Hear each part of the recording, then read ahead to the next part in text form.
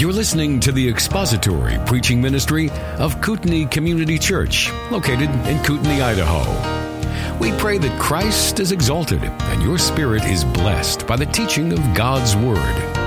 For more information about Kootenai Church, please visit us online at kootenaichurch.org. Okay, so we've got three characters again tonight. One that stands out in a most amazing way, and he's sort of surrounded by bookends on either side.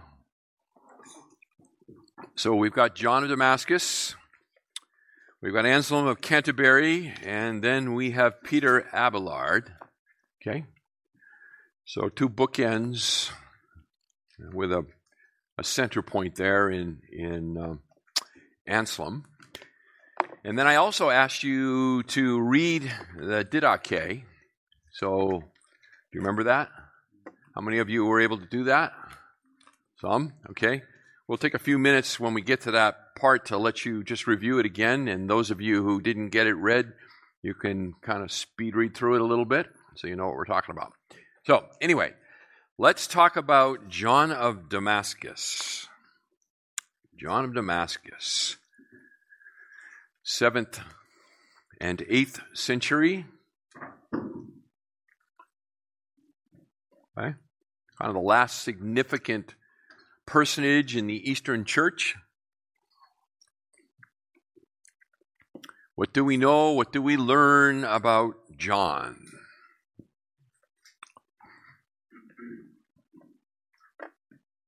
Where was he from? Born in Damascus. He was born in Damascus. There we go.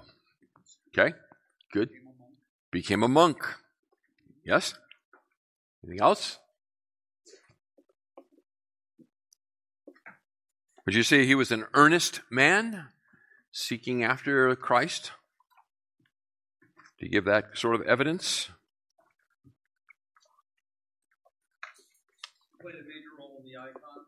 Yes, he did. Played a major role in the controversy over icons. That's exactly correct, and we will talk about that for sure. So what do you think, though? Would you characterize him as an earnest man for Christ? Earnest is not the same as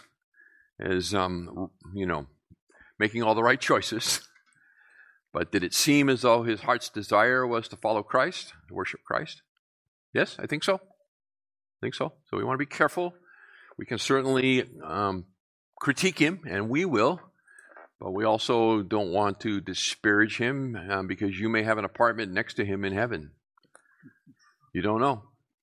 If he's trusting in Christ and Christ alone, then yeah, he'll be there. He will be there. Okay. So, interesting, pointing out here in the outcome of the Fifth Ecumenical Council at Constantinople in 553. See that on page 117 on the bottom? Two outcomes of the council were these. The condemnation of Origen in his teaching. Why is that sort of ironic? Yes, we'll get to the icons for sure. But where was John from? What, Western or Eastern Church? Eastern Church. Who was the brain trust of the Eastern Church? Origen. And so we have a council in Constantinople. Constantinople is in the east or the west? It's in the east. Rome in the west, Constantinople in the east. Constantinople stands on the western shore of Turkey, near the Black Sea. So it's kind of interesting, isn't it, that this ecumenical council condemns as heretical the teaching that had the most profound influence on their theology. Just sort of an interesting turn of events, I think. Okay? All right. And the other significant event coming out of that fifth council there at Constantinople concerned the controversy over Chalcedon, and in particular, which we haven't got to yet, so kind of have to roll with me a little bit on this, but it was the Monophysite controversy. So what was the Monophysite controversy? And if you want some help, look ahead in your syllabus to page 16, and you'll see it laid out for you. Okay? Monophysite comes from two Greek words, compounded, to speak of one nature. Position taught that at the incarnation, the Christ at the incarnation, in the incarnation, had only one nature, not two, which is the configuration of Chalcedon, which we haven't gotten to yet, but that is the boundaries of orthodoxy, the two natures of Christ. So they said one nature. The nature of God became flesh and man. Thus God was born, God suffered, God was crucified, God died. They said that Christ's human nature was lost in the divinity, and this is an interesting quote, as a drop of honey which falls into the sea dissolves into it. It's very poetic. Right? So it was that idea of the blending of the divine and human nature into this single divine/human nature. Okay? So you see that there, right? Page 118. Another attempt to placate the monophysites was to suggest that Jesus had not one nature, but one will. The decision-making capability of a person, that will was divine. This view was called monothelitism. You kind of get the idea here that they're slicing and dicing and trying to, and let's just grant them the earnest desire. We'll grant them that, to try to figure out exactly what does the incarnation, what happened in the incarnation. Right? So the monophysite position is not correct. It is not correct, and it was declared a heresy there in the Fifth Council in Constantinople. Okay. So, but John Damascus is best known for his major role, page 119. A major role he played in the controversy over icons. So let's talk about icons. What is an icon? Let's begin with that. What is an icon? What does the author tell you an icon is? Images and paintings. Images and paintings of whom? Christ and the saints. Okay? So let's just follow along there. Again, let's grant them the benefit of the doubt that they are earnest in this. So it is paintings and statues or images of Christ and the saints for the purpose of what? Supposed to be tributes and a tool for us to visualize things. Okay? Yeah, so let's hang off on the critique of it, because we are going to critique it for sure. But its purpose, its stated role was to draw the believer into the worship of God. That was its stated purpose. To draw the believer into a right worship of God. They made a differentiation between veneration and worship. Okay? Those of you who have Roman Catholic in your background, you're probably hearing familiar terminology, perhaps. What is the idea of veneration? How does veneration differ from worship? Respect. Something high respect. Yes, that's right. To venerate is to have just a great respect, great honor, pay great respect. Go ahead. To emulate as well. Could be. Okay. Worship is something different. Worship is reserved for whom alone? For God himself. Okay. And they would all agree to that statement. Okay. Never to be worshipped. You see it here at the end of the first full paragraph on 119. The icons were not idols. They're very clear about this. They are not idols, at least in their opinion. They are never to be worshipped, but rather to be an aid in worship. So these are their stated purposes.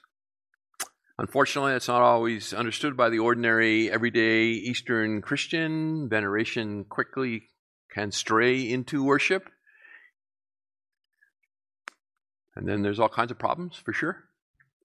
But just the idea of an image, painted image or statuary, whatever, of Christ, is that bothersome to you? Does it bother you? Yeah? Why? What bothers you about it? Because God says, I am Yahweh, that is my name. I will not give my glory to another, nor my praise to great images. Okay. Second commandment? People put pictures of Christ, so-called pictures of Christ. Right? People hang stylized pictures. Yeah, sure. People hang them on their walls, yes. Yeah, for sure. It's an interesting point, isn't it? We don't know what he looked like. And the hypostatic union means that he may paint the man. So now you're saying if you paint Jesus, okay, even if you could say this is what he looked like, you never capture the fact that he's fully God. Colossians. Right? Yeah. Yeah. Okay. That's true. So do you think it's forbidden by the second commandment? Do you think idols are clearly forbidden? Do you think icons are clearly forbidden by the second commandment? I would say no, not clearly forbidden. Idols are, yes. But we had someone that we found very important and influential in Catholic tradition, honoring them and respecting them and emulating them, thinking highly of them. Would you say that's quite idolatry? What you're kind of feels like you got your toes over the edge, huh? Yeah. If you don't, a lot of people do. A lot of people who are naive to what the purpose and rules are. Yes. Yes. Yes. It's a line that is blurry and easily crossed, for sure. Yep. It reminds me of the complexity of the debate going on right now with like that TV series for children. Oh, yeah. I'm glad you brought that up. Because I was going to. So let me ask you a question then. Is it okay for a cinematic depiction of Christ? Is that a violation of the second commandment? Is that an idol? Is that an icon? I wonder how that guy got into character. Depends whether you're iconoclast or not, which iconoclast means, by the way, what? Idol smasher. It means idol smasher, yeah? It's curious to me when you Sorry? Yeah, I'm not looking to settle this. I'm only looking to throw rocks in the pond and see what happens. Yeah. York said it was just He said no flannel graphs in children's Sunday school, right? he liked him. That's that'll preach. I'll definitely give you that. That would preach. Yeah. Indeed. That would get a response. Right? Yeah. It's interesting, isn't it? Okay, so let's just think about a few things. And again, I don't want to get into a complete fist fight over it, but, so a couple of blows would be all right. So you see somebody crap out their spleen. Yeah. No, I think it's a very valid observation. So, interesting things. Okay, so nowhere in the New Testament is Jesus ever described in his humanity, other than he is completely human.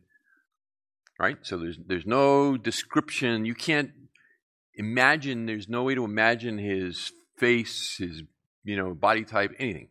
It's not given at all. We did get ethnicity and beard. So we can imagine they don't probably look like Ryan. That is a classic depiction. Yeah, exactly. Yeah, that'll be an interesting one too. So, yeah, I think so. I think he did. So, no depiction of Jesus or the apostles. No physical descriptions at all. The Old Testament has many physical descriptions. David. I don't know. There are others. Other people, Samson, so forth. It doesn't seem to be as hesitant at all to make physical descriptions of Old Testament saints. But when you get to the New Testament, there's nothing there. There's Isaiah, the prophecy. No comeliness, nothing to look at. Says nothing. Ordinary man. Ordinary man. Yeah, that's right. That's right. So that's just, kind of interesting to observe. Certainly to make an image of the invisible God would clearly steer one immediately into violation of the second commandment and idolatry. When the second person of the Trinity took to himself human flesh and tabernacled among us, he was a man. And that was never in dispute among his contemporaries. All of the disciples and so on. No one ever said, I think he's God. I don't think he's a man. I think he's God. That was never in dispute. Indeed. So what was the initial tussles, if you remember back to the Trinitarian disputes, it was over the deity of Christ.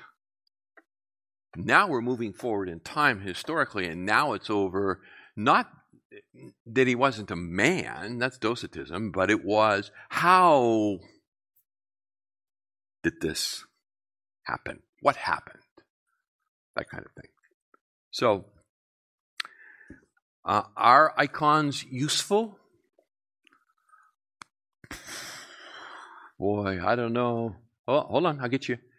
I think Jeff's insight is very very good, very important to recognize that we see God in His Word, and the more time we spend in His Word, there our hearts are drawn upward in true worship and veneration. And so the idea of a physical, something we can see to stimulate worship, even if it were possible, it would seem to me the dangers involved outweigh the benefits. Actual dangers outweigh the potential benefits. And so, I've even heard people say that Catholic talk about the Latin Mass. I like the Latin Mass because it makes me feel close to the God. yes. And I don't have Right. Oh, yeah. that's very common. Yeah, it's the idea that worship happens when the brain turns off. Right. Mm-hmm. Right. What about the image of a cross?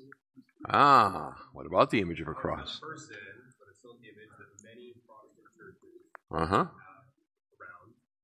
Right. There are some churches that are against that. Indeed. I'm sure that's true. What I was going to say is something that they have to do. Sure.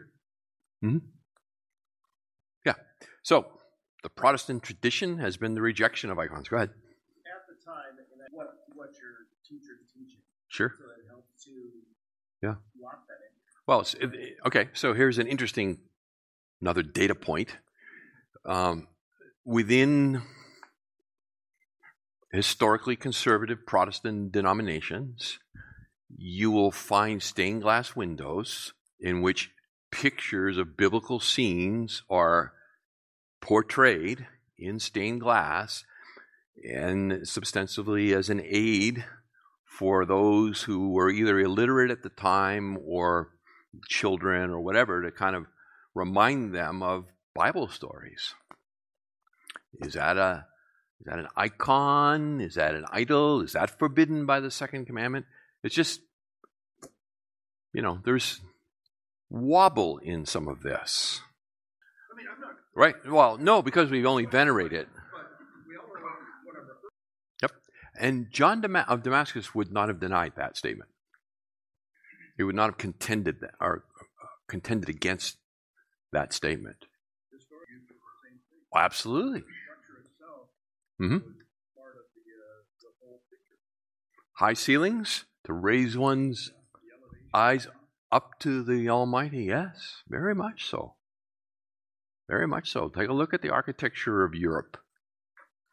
It's designed, I mean, it's beautiful, as opposed to the architecture of,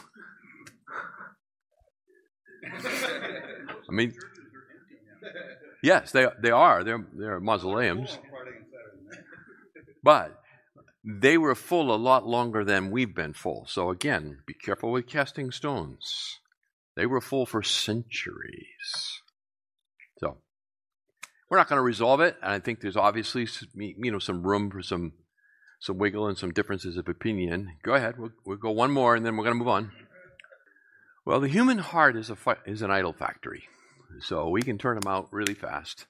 I don't remember where it is in the Old Testament, but I think it was Josiah, good King Josiah, who destroyed the serpent on the pole because it had become an idol centuries later after it was originally commanded to be made by God. So, yeah. Okay, so maybe we just close this out in this way because we're kind of closing out the Eastern Church, Eastern Orthodox Church. And it's on page 121. Maybe just pick up his statement here at the end of page 120. For the honor paid to the image passes on to its original, and he who reveres the image reveres in it the person represented. As the culmination of Eastern Orthodox or Byzantine theology, and he was the major theological influence in reestablishing the use of icons, which remain a vital aspect of Orthodox worship to this day. To this day. Their method of worship is frozen in time in that way, as opposed to the far more free-spirited approach amongst many of the non-denominational evangelicals. Yeah, I think he probably would. I think he probably would. Yeah. And I just feel compelled to make one more editorial statement here. I've been just thinking about this. Vladimir Putin gave a speech last week. I don't know if any of you guys followed any of that. But in that speech, he called out the debauchery of the West and all of our sexual ridiculousness that's going on, and upheld the orthodoxy of the Eastern Church. Now, I'm not making any comment about the state of the soul of Vladimir Putin, but I would just tell you this, that Russian Orthodox has maintained at least the external symbols of orthodoxy that would stretch back 1,000 years. And they have no place for the woke ideology that has infected the evangelical church in America. So it's just kind of an interesting observation in all of that it is a cocoon that they live within. Are there believers amongst the Orthodox? I think there probably very much are. Is it a church in which has the gospel? I would say it does. Is it encrusted in a lot of barnacles that have to be pried away? Yes. Yes, I think so. I think so. So. I would not, because the Catholic Church placed an anathema on the gospel. Yeah. Okay. Let's move from John. We had fun with him. Let's move to the highlight. So this is the highlight of the 12th century. All right. Anselm of Canterbury. So, what do we know about Anselm?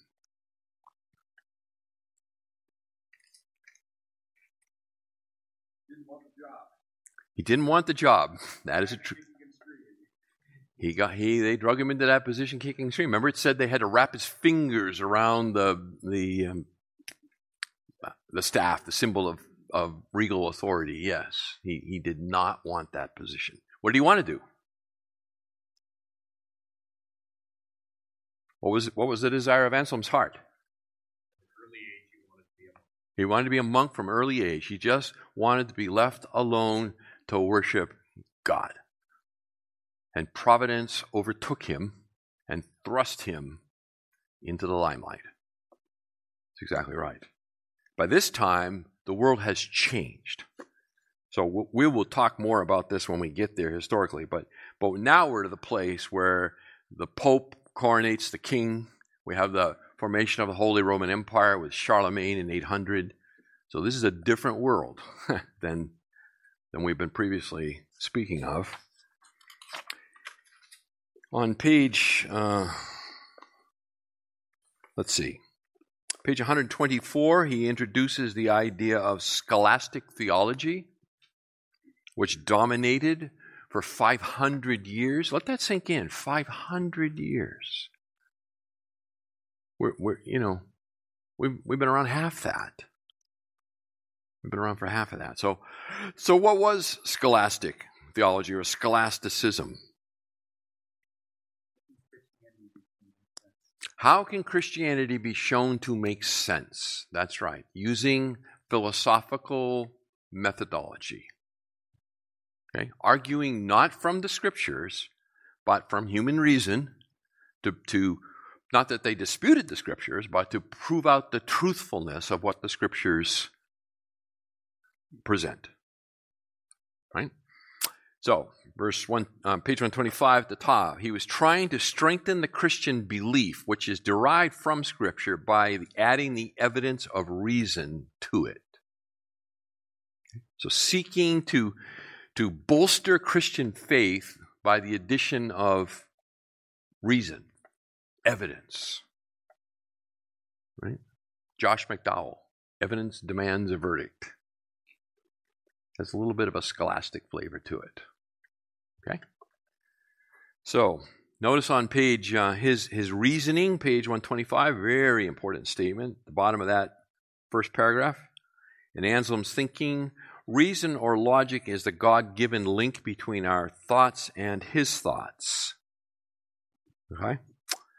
Above it, right after the original title of his writing, I do not seek to understand in order to believe, but I believe in order that I may understand. How does that strike you?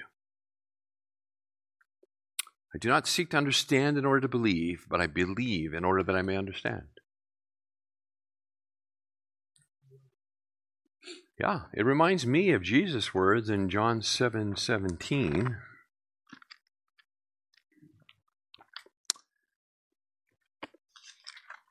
Where he says, if anyone is willing to do his will, he will know of the teaching, whether it is of God or whether I speak from myself. If anyone is willing to do God's will, he will know of my teaching, whether it is from God or whether I speak from myself. So does belief precede understanding? Proverbs says, "Fear of the Lord is the beginning of knowledge." Seems as though it does, doesn't it? Yeah. So notice it's the word understanding. So it's not that there's a vacuum of knowledge. There is some basic level of knowledge that has to be, has to be understood and communicated. But the kind of endeavors that we're engaging in tonight are not essential for faith. And we understand as we believe. The incarnation, for example. Okay? Anselm is also known for formulating the ontological argument. Okay? So those of you who like the classical proofs for the existence of God, you can thank Anselm for the ontological argument. Does anybody want to take a stab at summarizing the ontological argument quickly? Knowledge is impossible without God. Say it again? Knowledge is impossible without God. No. No, is it possible? I'm not sure which one that is. The ontological argument basically says that existence is greater than non-existence. And therefore, if the fact that you can postulate a God, he has to exist, because if he didn't exist, then there could be something greater than him that did. It's kind of the way it goes. Okay? I never found it particularly persuasive, but it's been used for 500 years, more than 500 years. Okay? So the ontological argument. Then his famous work, Cur Deus Homo. Why did God become man? We're on page 126. And from it, he developed a theory of the atonement. Okay? And what was that? What was that theory? The prevailing theory up to that time was the ransom theory. Remember we talked about this some time back? That it was a ransom paid to Satan to release us. Okay? And there is ransom language in atonement passages, okay? It's just not to Satan. But that was the prevailing theological notion of the time. So Anselm introduced what was called the satisfaction theory. The satisfaction theory. Do you remember this? It's on page 126. Oh, let's see. We'll pick it up in the middle there. In the same way God is king, our sin dishonors him, and he demands satisfaction. Third, let's see, 1, 2, 3, fourth paragraph, bottom. In the death of Jesus, satisfaction was made. So in Anselm's theory, Jesus was not punished for our sins. Rather, he provided the reparation plus. He restored God's honor. This was developed out of a feudal society. Feudalism. There's a lord, king. King owns all the land. He has lords under him. They manage it, and underlings down to serfs who just work the land. That's a feudal system that dominated Europe for centuries. And so the idea that you offended the honor of the king, his honor had to be restored. That was the prevailing political philosophy. And so Anselm incorporated it into his theology and explaining exactly why did Jesus die? What did his death accomplish? And he taught this idea that what it did was restore God's honor. So, question for you. Has our sin dishonored God? Is there any value, any truth to Anselm's thinking? I think so. I think God has been dishonored by our sin. We owe him allegiance. We owe him worship. He's our creator, for sure. It's just not comprehensive enough. It's not comprehensive enough.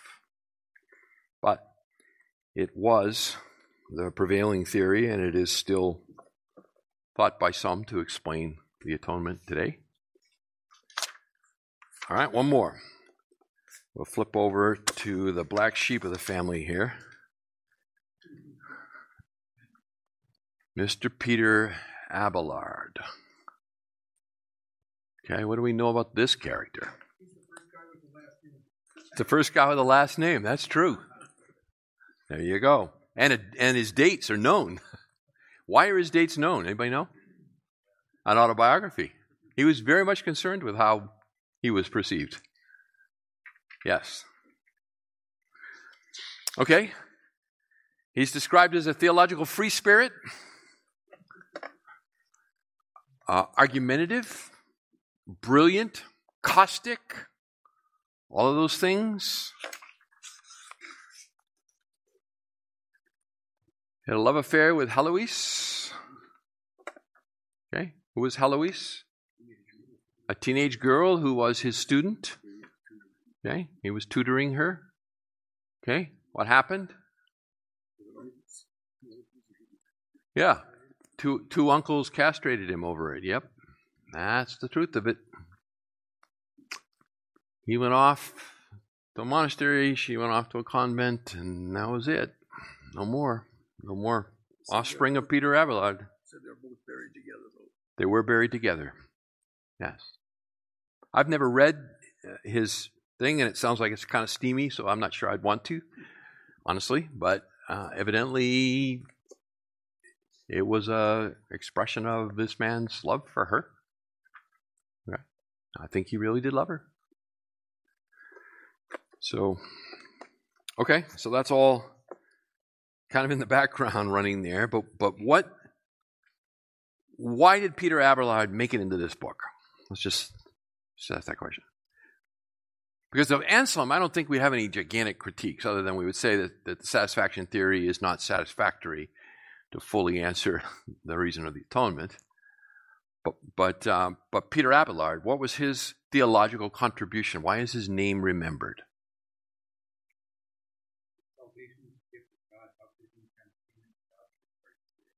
Yeah. Have you ever heard that? Has anyone ever tried that one on you? If salvation is a gift of God, why is there any payment required for it? Okay. So what was Abelard's theory of the atonement, if I can say it that way? It's all about love. Yep, the love of God. That's right. What did Jesus accomplish, according to him? Nothing. He said Jesus did not really have to die. That would be an implication of it, yes. That's right. Right? So his theory is called the moral influence theory. The moral influence theory. And basically what it says is that Christ showed God's love for you by sending his son to die in your place. That was a demonstration of his love for you. And when you begin to understand the depth of the love of God for you, you will reform your wretched heart and begin to live an upright and moral life. Does that sound kosher to you? Is that okay? Say that?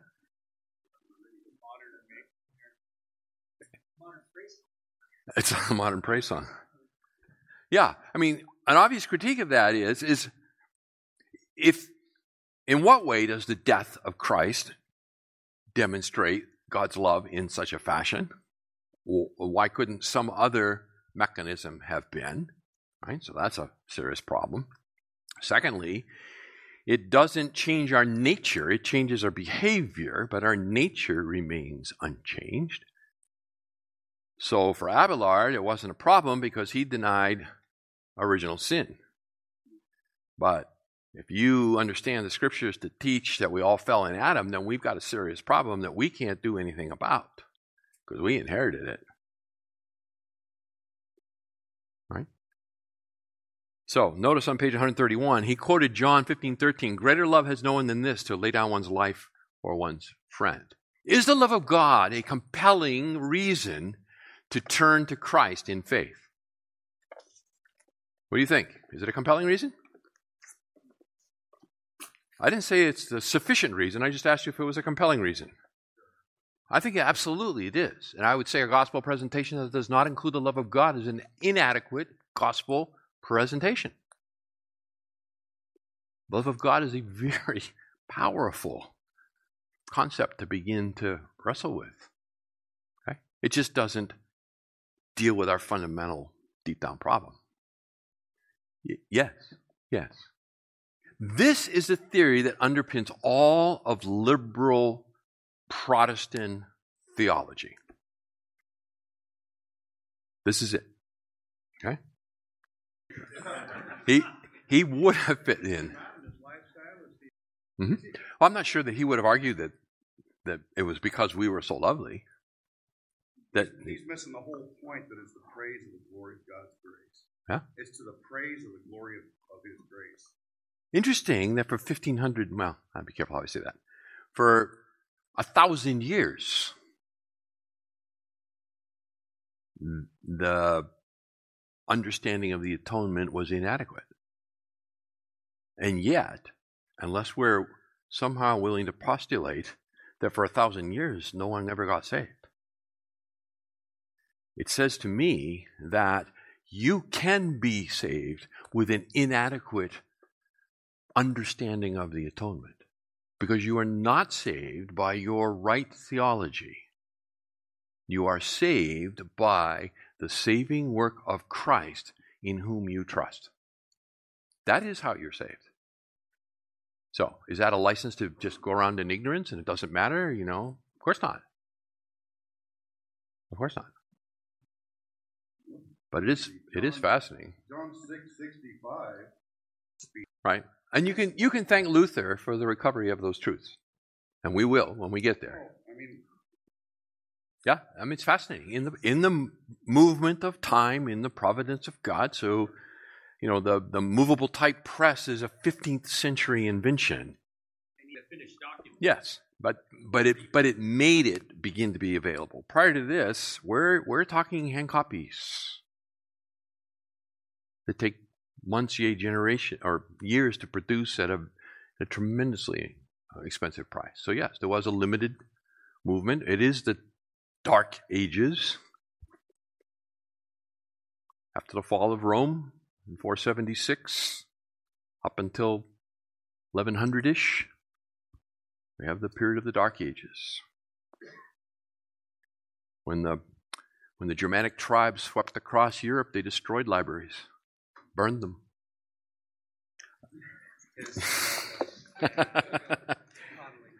Sure. Cuddling or coddling, yeah. Sure. Uh-huh.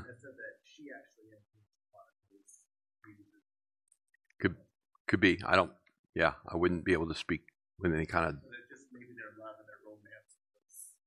Sure. So, yeah. Is Peter Abelard in heaven? I felt a lot stronger about Anselm than I did about him, Like, I wouldn't want to be handcuffed to him in the rapture. Let's just put it that way. So,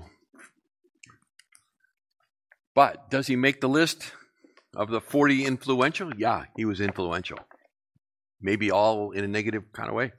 And if you see and understand the moral influence theory is what underpins modern liberal theology, which has led millions to hell, then yeah, I guess he is way up there on the list of rogues gallery, huh? Yeah. Because he failed to deal with the fundamental problem we have, which is that we sin because we are sinners. We are not sinners because we sin. And understanding that difference is night and day. Night and day. So, okay, great. Good job, gentlemen.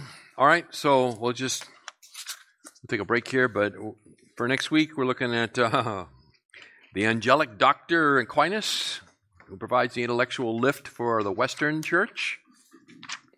So we've got Aquinas, and then Julian of Norwich, monastic mystic. You'll love that one.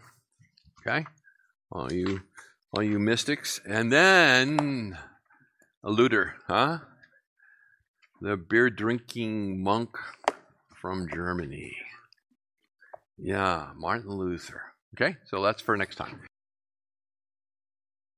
Okay, so we're in the syllabus, page 14. We went over this last week towards the end, so I don't chew my cabbage twice, so I don't want to go over it a second time.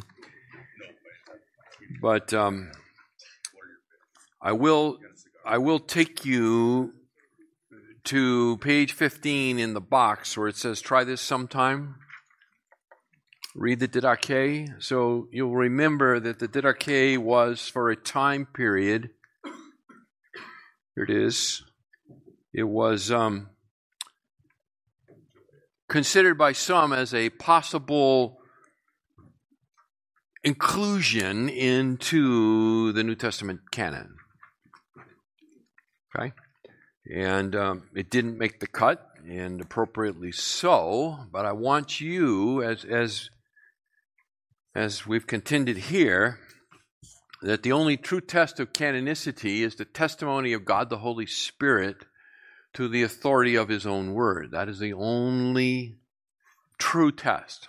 So we do not make a blind leap into the dark. So there is certainly an abundance of evidence and things like that, but we don't believe because of the evidence. The evidence are there because it's true. But just like nobody comes to faith in Christ by reasoning it out, by examining other religious options, and then concluding that Christianity is the best option available, therefore I'm going to trust Christ and become a Christian. That is not true. C.S. Lewis, even though he contended it was, okay, he now knows the truth. So that's not how he was saved, even though he thought that was true. So we are saved when the Spirit of God regenerates us and opens our eyes, changes our desires from being repulsed by Christ to being attracted to him in his glory and his beauty. And we trust in the Lord Jesus Christ. That's how it happens. So that's how do we know that the 27 books of the New Testament are all belong in the New Testament? It's by the testimony of the Spirit of God to our hearts, to that reality. That is the only true and certain way to know. And so I propose this test for you to just do a kind of a little fun little exercise to prove it to yourself. So on page, what page is it in your syllabus? It's like 48. So on page 48, I've reproduced for you a translation of the Didache. So the Didache, and that comes from the Greek word means teaching. Okay, that's what it means. And it is the oldest surviving handbook of church discipline. It was discovered in the library at Constantinople in AD 1875. So it was hidden for 1,600 years before it was discovered. They're deep in the bowels of the library of Constantinople. It's just, I can't help it. It reminds me of the Lord of the Rings where he goes and he's digging through the ancient scrolls looking for information. It's that kind of an idea. I mean, think about it. For 1,600 years, it sat in the stacks of the library in Constantinople until it was finally discovered. It's an ancient manuscript. So it dates from the middle 2nd century, maybe as early as AD 120. If that's true, if it does date from AD 120, then it is only 25 years beyond the book of Revelation, making it the oldest extant non-scriptural document we have.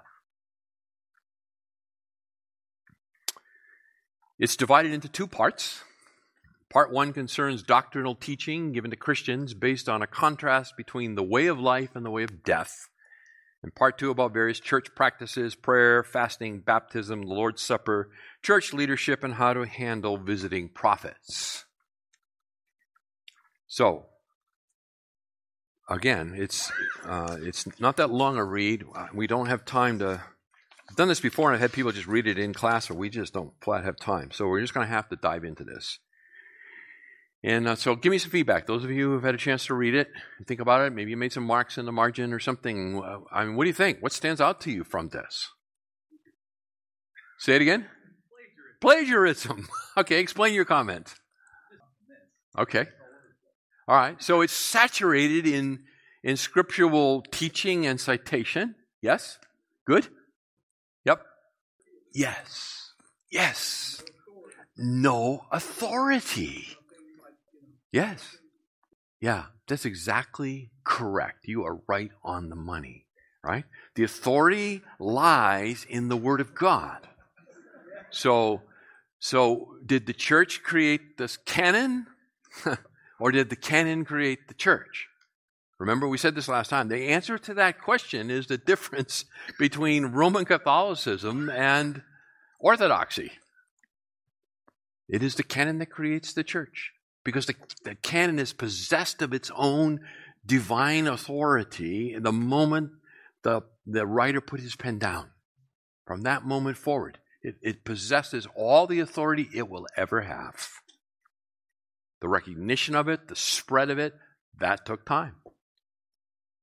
Centuries even, potentially. Okay? So yes, you're on the money. I if it was a lot of good ideas, I could maybe get behind it, but in here I saw a lot of real bad ideas. Okay, good. Thank you. Yes. So there were a lot of good ideas, and there's a lot of ideas you go, really? All right, let's look at a couple of them. You got an example for us? Chapter 9. Chapter 9. There it is, concerning the Eucharist. Okay.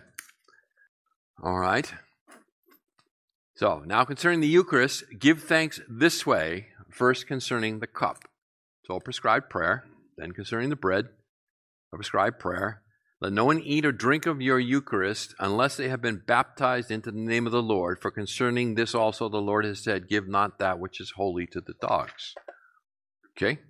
Even as the broken bread was scattered over the hills and was gathered together and became one, so let the church be gathered from one end of the earth to your kingdom. So, interesting. Wasn't that interesting? Yes, the prescription for baptism. So it has to be running water. That's what living water means. Yes. And evidently, the temperature of the water is important.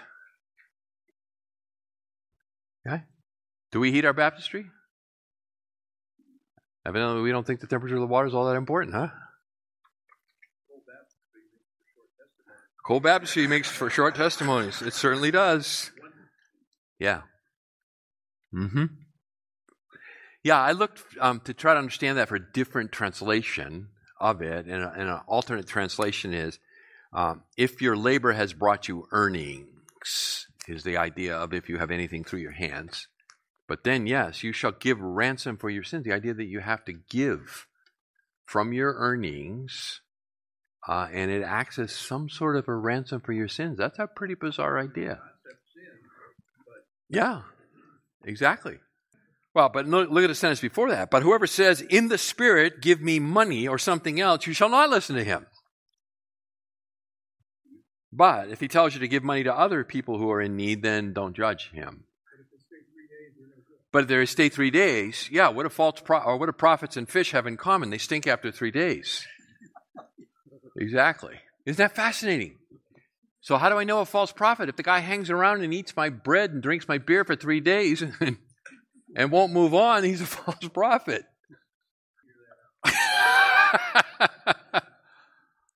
Fascinating, huh? Very fascinating. Yes. So there is definitely a thread of a legalistic kind of approach that is running in the background here, for sure. A little bit of that sort of Pharisaical approach, perhaps, yeah. Mm-hmm. Notice on chapter 2, just a list of gross sins that they were dealing with. I mean, they're calling them out because they're dealing with them amongst the converts, as it were. I mean, that is an amazing list. It actually reads like today. So you've got all of that. Let's see. There's a couple more that just were sticking out to me. So under chapter 1, it's 4 lines down. Well, let me just say. First, you shall love God who made you. Second, love your neighbor as yourself. And do not do to another what you would not want done to you. Okay? Don't do to another what you would not want them to do to you. Is that what Jesus said? That is not what Jesus said. What did Jesus say? Yes. Do to them as you would have them do to you. Right? So this is kind of that, this is flipped it and kind of just basically saying, don't do bad things to people because you want them to do bad things to you. It's lost the spirit of Christ in that kind of rendering. In the middle, if someone takes from you what is yours, ask it not back, for indeed you are not able. Basically, the idea is you can't get it back anyway, even if you asked, so don't ask. Again, it doesn't exactly capture the flavor of the teaching of Christ in the Sermon on the Mount, which is kind of running through all of this. So it's off just a little along the way. Let's see. After that, That's not what it says either. Yeah, that's right. Or how about this one on fasting in the Lord's Prayer, chapter 8? Let not your fast be with the hypocrites who fast on the 2nd and 5th day. That's Monday and Thursday of the week. Rather, fast on Wednesday and Friday. Huh? What? Let me read that again. Don't fast like the hypocrites because they fast on Monday and Thursday. Rather, fast on Wednesday and Friday instead. Really? Don't pray like the hypocrites, but rather as the Lord commanded in His gospel. And then you get down to the bottom, right? Pray this 3 times each day. So it's just that interesting mix of biblical truth and an attempt to apply it, and the more it gets applied, the more it becomes formulaic, which is probably instructive for us too. In just thinking about that thing. Okay, so let me. I feel like throwing hand grenades tonight, so let me throw this hand grenade at you. Do you have to have a quiet time? A quiet time. You know, a time where you read the scriptures quietly by yourself every day. Do you have to have a quiet time? No, I'm not asking do you. I'm asking if you have to. Does God command us to have daily methodology without saying that? No. Do you know where quiet times came from? It came out of the pietistic movement of the 1800s. Before that, it didn't exist. The concept didn't exist. I'm not telling you that people didn't read the scriptures. But if you travel around evangelicalism for very long, there is a definite sense that if you're spiritual, you have a quiet time. See, the thing is, I do. So when you get the subject-predicate reversed, it's just a little, it's a little off. So be unbound in your conscience if you didn't read the Bible this morning. I'll pray for your sin-sick, shriveled-up soul. Tomorrow you can get up early and do it. But yeah, that's how I raised my children. No Bible, no breakfast. They were raised that way.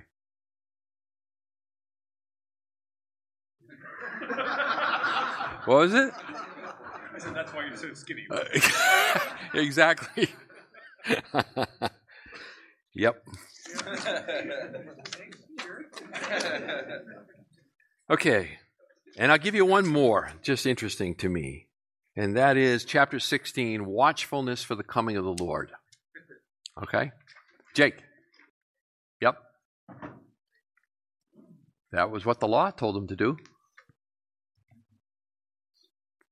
I would strongly encourage it. Yeah. It's just that it gets the wrinkle when it goes from this is really a wise thing to do to you must. When it goes to you must, then it's moved out of the wisdom category and you're binding consciences. And we don't have the authority to bind the conscience in that way. We can bind the conscience where Christ binds the conscience. Where Christ leaves the conscience free, we must leave it free. So, even though I didn't leave my children's conscience free, because they were under my authority, and I decided to bind it. So, anyway, chapter 16, and here's the thought that occurs to me in chapter 16, okay? If it's true that this document is from about AD 120, the preterist got a real problem. Okay, those that believe that the second coming happened in and all of the signs that are spoken of here happened in the destruction of Israel in 70 AD, they got a real problem because this is 50 years later and they're still looking for it. Okay, thought just occurred to me today while I was reading that. So the next time one of your preterist friends is looking for something, just throw them chapter 16 of the Didache and say, "What do you think? What do you make of that?" Just asking. It's very clear. They're still looking forward to the return of the Lord. So, 25 years after the close of Revelation. So, anyway, okay. Enough on that. All right. Any Further comments, questions? You're going to go home, your wife's going to say, so what did you learn about? You don't believe what that guy said. Okay, good question.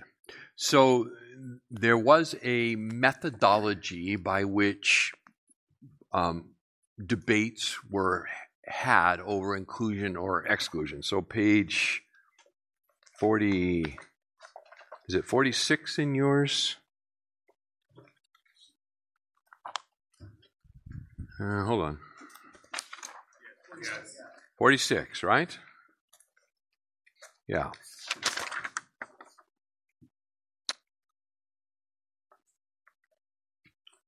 Is this what you're looking at? Oh man, that's not going to show. Let's see if I can make it. Well, I know what I'll do. Hold on. I just make it smaller.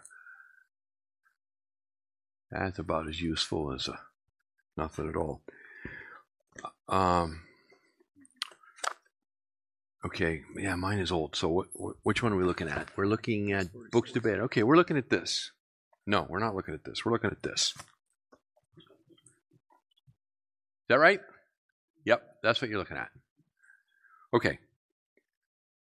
So you can see that for a period of time, some of these books, I'll tell you what, I'm not going to, you all have it in front of you, then you just look at it in front of you. For a period of time, there was some debate, at least among some, as to the were these to be received into the canon, were these apostolic books? And so there are the tests. Is it written by an apostle or a close associate of apostle? Does it contradict anything that has been previously revealed? That's the Deuteronomy 18 kind of test. And so those questions are important, but they don't in and of themselves settle it. It is only finally settled, let me say it a different way. Its authority does not lie there. Its authority lies, right? As E.J. Young said, its authority lies in the testimony of the Spirit of God who inspired it. That's it. It has divine authority because it has a divine author. Well, okay, so at the the canon is merely the word means a measuring rod. Right. Well, let me back it up and say this way: how do you know that Jesus is the Son of God? Right. Jesus loves me. This I know, for the Bible tells me so. Okay. So then the next question would be: how do you know the Bible is truthful? How do you know that? Sure, and establish a probability. So are we basing our eternity on a probability? And have we really examined all possible alternatives? Not a chance. The truth is, we know that Jesus is the Christ because the Spirit of God has acted upon our heart and mind and transformed us. He has caused us to be born from above. So that is the only sure testimony. But it is not a blind leap into the dark. In other words, Jesus is a historical figure, and there's ample enough historical evidence of that. He was crucified under Pontius Pilate.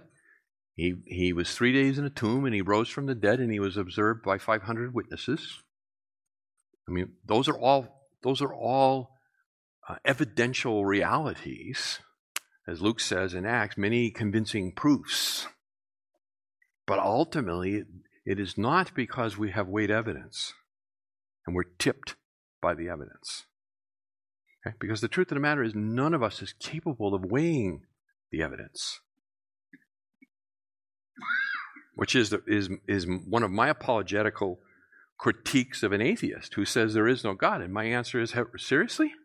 Have you been everywhere in the universe at the same time and examined all the evidence to conclude there is no God? Well, the answer is no. Of course I haven't.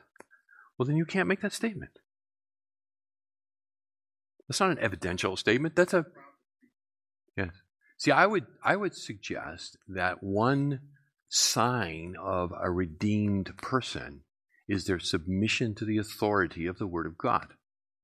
And that a person who will not or is not in submission to the Word of God is giving evidence of an unredeemed heart. Now, I'm not saying I can't make an equal sign and say that equals the fact that it could be just that they are trapped in sin. But that's one of the fruit of redemption is a submission to the Word of God and an embracement of the Word of God. Because we are incapable of proving it all out. We are taking it on faith.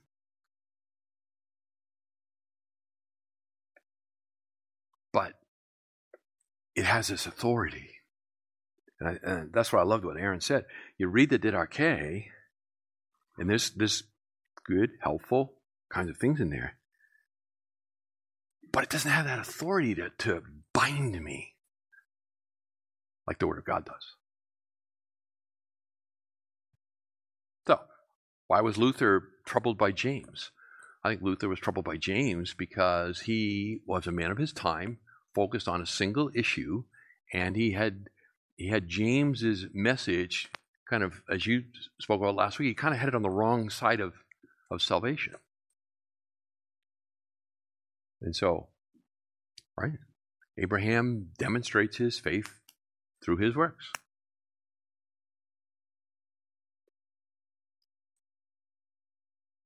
So, today we're not troubled by James at all. None of us are. Luther was. Called it a right strawy epistle. I'm not sure to be able to say that one way or another. I can just tell you that, yeah, most of those guys had no idea what Revelation was about, so they just ignored it. Sure. Right. There is evidence, and I shared that with you, and it's in your notes here. There's evidence of understanding and acceptance of canonicity from the moment of writing. In other words, Peter's recognizing Paul's writings. Paul is equating his writings with Deuteronomy and so forth. He cites Luke. So there is that kind of contemporaneous citation which says that they knew they were writing Scripture at the time they wrote it. And so, yeah, when they put their pen down, it had all the authority it'll ever have. It was gradually understood and dispersed over time. But when Paul wrote to the church at Galatia, churches in Galatia, the book of Galatians, it had authority over them. And they recognized it. So, who wrote Hebrews? That's an interesting discussion. Which Jim think wrote it? I wasn't here when he started that part. Yeah. Yeah, I think I could agree to that statement. It bears all the marks of divinity. And so, yes, there is a certain sense in which it will be beyond our ability to wrap our arms around it. Yes, for sure. Okay. But, yeah. Does that help? Okay. Good. Okay, so we're going to come back next week. We're going to close out our Christological controversies with Chalcedon. That's page 15 in your syllabus. So we'll look at the Council of Chalcedon and the four fences that they established around the incarnation and say, okay, we're in the same place they were 1,500 years ago. We've not moved a step closer to understanding than they did. So these are the fences. Inside the fence, you can be free thinking. You just can't step outside them. Thank you for listening to the latest podcast from Kootenai Church. If you'd like to learn more about Kootenai Church or to donate to our church ministry, you can do so online by visiting kootenaichurch.org. We hope you enjoyed this podcast and pray you'll join us again next time. Once again, thank you for listening.